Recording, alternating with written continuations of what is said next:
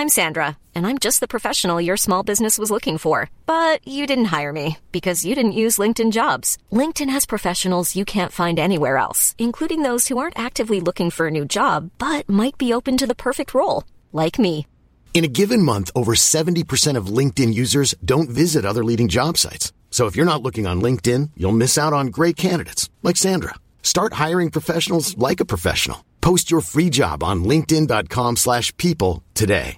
Quality sleep is essential. That's why the Sleep Number Smart Bed is designed for your ever-evolving sleep needs. Need a bed that's firmer or softer on either side? Helps you sleep at a comfortable temperature? Sleep Number Smart Beds let you individualize your comfort, so you sleep better together. J.D. Power ranks Sleep Number number 1 in customer satisfaction with mattresses purchased in-store. And now, save 40% on the Sleep Number Limited Edition Smart Bed for a limited time. For J.D. Power 2023 award information, visit jdpower.com/awards. Only at Sleep Number stores or sleepnumber.com.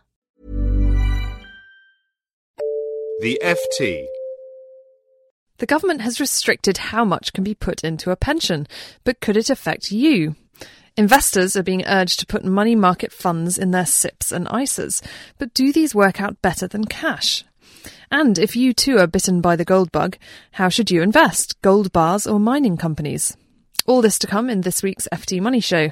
I'm Alice Ross, and I'll be giving you the lowdown on all of these money matters in downloadable form with my colleagues from FT Money, Steve Lodge. Hello. Ellen Kelleher. Hello. And our special studio guest, Tom Whitfield, Head of Pensions Research at Hargreaves Lansdown. Hello. So let's start with the money news. This week, the government announced a big reduction in the amount that people can save into their pension and still get tax relief. A new annual allowance of £50,000 will be introduced next April, down from the current £255,000. The lifetime allowance will also be affected. Savers will in future only be able to build up £1.5 million in their pension pot, down from £1.8 million at the moment. The pension cuts have been called a raid on Middle England, but pension consultants have said the cuts are far better than had been expected.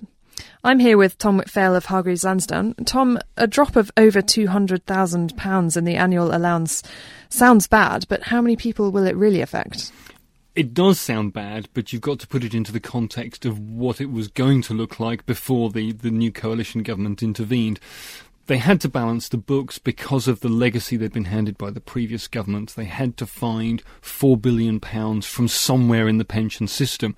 And the previous plans were tortuously complicated, would have hit particularly high earners, but would have made the entire pension system a great deal messier. There would have been knock-on implications for everyone. So, to their credit, they've listened to the complaints of the pensions industry, and they've tried to come up with a more balanced package which will still raise the £4 billion that they need to balance the books, but is now only anticipated to hit around 100,000 people.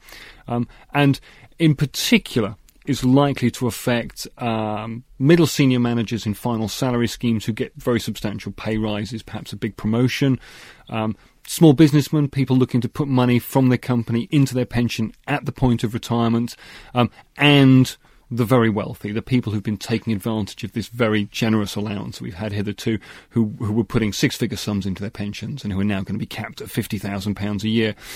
But overall, we're pretty relaxed about it. We think it's a pretty balanced package of measures. And of these people that will be affected in final salary schemes, I understand that's one of the complications because it's going to be very hard figuring out exactly when you may be deemed to have breached the limits and how exactly all that will be calculated. And you won't necessarily be the highest earner to be hit by it, will you? I think if you're on a relatively modest income and you get a pay rise, you could suddenly find yourself with an unexpected tax bill. That's right. And I think if the profile to look for is if you've got a long period of existing service on the books, decades already in the scheme, and you get a promotion, so you get a big jump in your pay from one year to the next, that's when you're likely to get caught out. But to their credit, again, I think one of the reasons we're quite pleased with what they've done, the coalition government's tried to come up with a concession that means you can use up to 4 years' worth of annual allowance in one go. So you can bring forward up to the 3 previous years' allowance if you've not used it all up. And this will help to offset this big spike in your pension benefit build-up. I think there will still be some people caught out by this, but it's not as bad as we'd feared before we saw today's announcement. I was actually speaking to someone earlier who thought that the very highest earners, even those paying the top 50% rate of tax, might take advantage of that 4 years kind of backdated annual allowance from next April and perhaps shove a whole load in then, because they've, of course, been subject to the previous government's rules on restricting how much they could put into a pension. So they've only been able to put in 20 to 30,000 this year and last year. But come next year, they'll have... that's a big allowance, isn't it? That's like right. 200,000 or something. So we might see a little bit of sweeping up activity going on in the same way as I suspect we might see some people looking to use the current rules to retire quickly now before the new rules come in and they lose the right to dump a really big lump sum of money into their pension before they hit retirement. So I think we're still working through the implications of this, but I think we're going to see that kind of activity going on over the next few months and into the next tax year. Steve. And Tom, presumably though, with an overall limit of 1.5 million, which is what your fund can grow to before basically you lose the tax relief, even for very wealthy people, they're probably going to be perfectly happy putting 50 grand in a year, aren't they? Because over a number of years, they're going to hit that 1.5 million anyway. So they don't really need that 250 grand of flexibility that they've got or have had until now. Given that their overall limit is only 1.5 million, it wouldn't take very long to get up there, would it? Looking at the numbers within Hargreaves Lansdown, we see about 1% of our clients have been putting in contributions in excess of this new annual limit over the last few years. So we're talking about a pretty small slice of the population who's going to feel the pain from this cap. I think. It'll still take a good few years to build up a pension fund of 1.5 million. I think the ones who are most likely to be affected by this are the people already in their 40s, maybe their 50s, who are perhaps already looking at a pension fund of over £1 million and who are hoping to dump a few £100,000 more in before they got to retirement and are now going to find there's something of a restriction. A £1.5 million fund will still deliver a pension of around £60,000 a year, inflation-linked, which I think a lot of people would feel is not a bad pension to retire on. Great. So bad headline rates this week, but you still have the potential to build up a reasonable pension pot nonetheless. Thanks very much for that, Tom and Steve. And for more on pensions and how to maximise your contributions, look out for our article in this weekend's FT Money with the Weekend FT and online at ft.com/money. Still to come on the show, should you buy gold or just gold miners? First, though, how to get the best rate of cash on your investments. With interest rates stuck at a record low of 0.5% for nearly 2 years now, most stock market ISAs and low-cost SIPs pay zero or virtually no interest on cash held in these tax shelters. Some investors are turning instead to money market funds as a cash alternative, as these funds pay slightly higher rates of interest than cash itself. But Steve, how safe are these money market funds? Can they really be compared to cash? Well, Alice, you're right. It is a bit of a rock and a hard place, as you rightly said. We're talking about stock market ISAs here, not cash ISAs. But the stock market ISAs, typically the default fund for your cash, or default account, if you like, for your cash, and that could be cash that you've just put in but not invested, or it could be dividends or whatever. Typically they're paying absolutely nothing because the providers make something out of that money. They pay you nothing. They invest it themselves, earn perhaps 1% and pocket the difference. So you're left with this alternative, a money market fund. Now, unfortunately, while it might say cash on the tin, it might say, fund manager, cash limited or something. It's not cash as you and me might know it. It's not going down to the bank and necessarily putting it in there and ensuring that that original pound is guaranteed.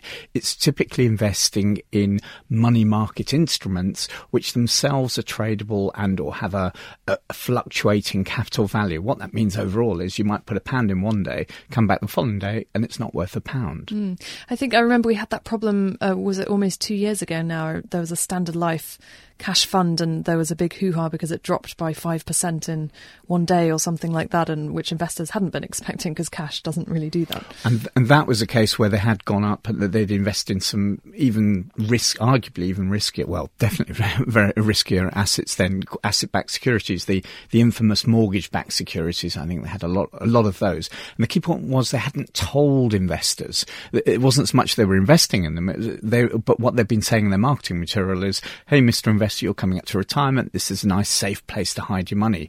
So those securities, which in turn were very liquid, the fund revalued them one day and they were down 5%. So in the end, Standard Life got fined for that, nearly £2.5 million. But even some of the other money market funds that people might have through ISAs, M&G High Interest, for example, which is one that's performed relatively well in the last year. It's earned you about 2%, which is good in this.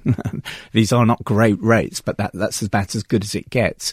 That was at one point down 10% in 2008 because of fear that the banks issuing what were then floating rate notes, this money market instrument, that the banks themselves would go bust, and therefore there was a reduction in the capital value to reflect that risk.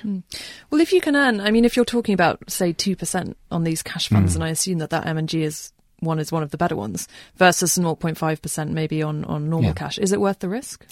Well, that's the big question, isn't it? Some people would say it's not worth the risk because we're only talking small amounts of money and you might only be talking about short periods. It might be a few dividends.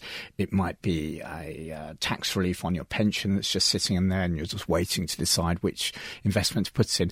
But it could, of course, be a lot of money, potentially a six-figure sum, even more than £1 million. We've just been talking about pensions. In the run-up to retirement, you might want to get out into cash and be waiting 5 years to retirement. I was talking to an ISA millionaire last week who had £300,000 in one of these money market funds, and he was earning thousands of pounds a year of return that he, compared to absolutely nothing he'd have got from his broker. So in that instance, clearly in aggregate, the returns could be that much better.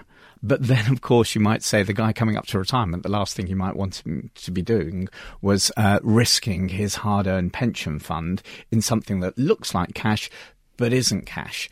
So as ever, unfortunately, the answer really is you've got to know exactly what you're investing in, which in turn isn't that straightforward. You'll look at the company's prospectus, the fund fact sheet, and you'll come up with all sorts of things saying AAA and floating rate notes, and you'll end up having to talk to Tom, of course, at Hargreaves Lansdown and ask him what on earth this means. What's your view on this? I think with these funds, you mentioned the M&G fund paying 2%, and that's about as good as it gets. Now, you're not keeping pace with inflation. I don't see that as an investment. I see it as a holding position.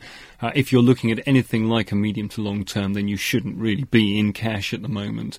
You have to go into cash from time to time as a short-term position, and you mentioned cash flow on your SIP, and particularly if you've got money washing in and out, inevitably you're going to be in cash from time to time. The low-cost SIPs are not going to give you a high return on your money there. They're not designed to. These are effectively current accounts for holding money as you move it around in between investments. And you make money off it, don't forget, Tom. So. It's a way of funding the low-cost SIP, is a nicer way of putting it, but it's... Believe me, the margins are very, very thin these days, and indeed they are now fully disclosed. So if you're looking at the money market funds, it's perhaps better than simply the cash accounts, but if you're looking at anything sort of longer term, then you might want to be looking to something where you're going to have to accept a degree more risk with bond funds or absolute return funds. There are alternatives there to look at. So I think given where inflation is at the moment, using the cash funds is only ever going to be a pretty short-term position. And similarly, in the direct market, some advisors would say buy an individual gilt and hold it to maturity, or an individual corporate bond, which you could buy with relatively short term, and you would, subject to the company or indeed the government not coughing up at the end, you would get a guaranteed return. So various options within your SIP or ISA, but just bear in mind the risks associated with each of those options. Thanks for that, Steve and Tom. And for full details of what you can do about getting a better rate on cash in your pension, read Steve's article in the FT Money section this weekend and on our website ft.com/money. Finally today, gold. The gold price is continuing to hit record highs, in nominal terms at least, as investors pile into the metal because of its safe haven qualities as the economic outlook continues to be somewhat murky. Physical gold is proving particularly attractive with private investors, who are now even bigger buyers of gold than industry. Banks across the world are reopening their gold vaults to cope with this demand. But other investors are looking at gold mining companies as the best way to gain exposure to the metal. Ellen, you've been looking at gold this week. What do you think is the best bet of those two options? Well, I think the opinions are split. I mean, for long-term investors, definitely it seems that buying into a natural resources fund, which is quite diversified across a lot of metals, is a much better bet than buying into the gold price. But there is still an argument that holding physical gold is still a terrific diversifier at this point in time, given the volatility in the currency markets. And now we have this prospect of QE, or government debt buybacks, is around the corner. And so this is all sort of adding to the climate of uncertainty. And, you know, we saw this week the gold price go to above $1,380 per troy ounce, which is really astonishing. But you know, the last time it was so high was during the Afghan conflict in the 1980s. And at that time, I think it was above 2,000 an ounce.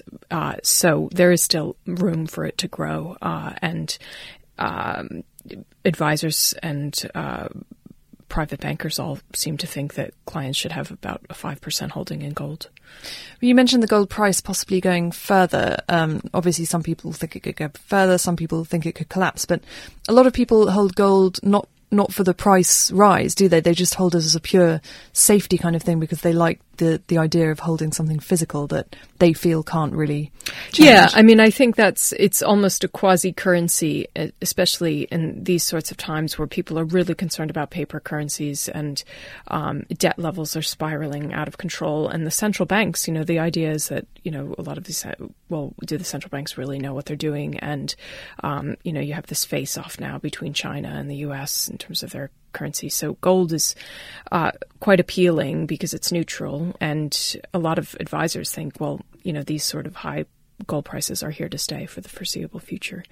So if you do decide to buy the physical gold, how easy is that to do? Presumably you don't have to buy a bar of gold yourself. Well, the obvious way to do it is just to go in and buy a gold-backed exchange-traded fund when they trade like shares, and they're backed by bullion. And they have really opened up the market to private investors. Years and years ago, you know, private investors just didn't have the opportunity to buy gold because the market was so regulated. And now, as you said earlier, they own more gold than the central banks do. So that's a real sort of change in the market. And the mining companies, presumably there's more volatility there, I imagine, and they're more exposed to the kind of the commodity cycles going up and down. Yes, absolutely. But they also benefit from diversification as well. And there's a lot of M&A activity now in the sector. So their fortunes are obviously tied to the gold price. But yeah, there are sort of bigger business issues that these mining companies face that could affect their fortunes more. Mm-hmm. So it might be worth taking a punt on a mining company rather than just buying a gold bar for the time being. Thanks for that, Ellen. And if you'd like to know more about how to put gold into your portfolio, look out for Ellen's article in FT Money this weekend. But that's all for this week's FT Money Show. Remember, you can get weekday news updates on our website, ft.com/money. And you can read and comment on our latest blog posts at ft.com/money matters. We'll be back next week with another financial lowdown in downloadable form. But until then, it's goodbye from me, and it's goodbye from Steve, Ellen, and our special guest, Tom McPhail from Hargreaves Lansdown. Goodbye. For more downloads, go to ft.com/podcasts.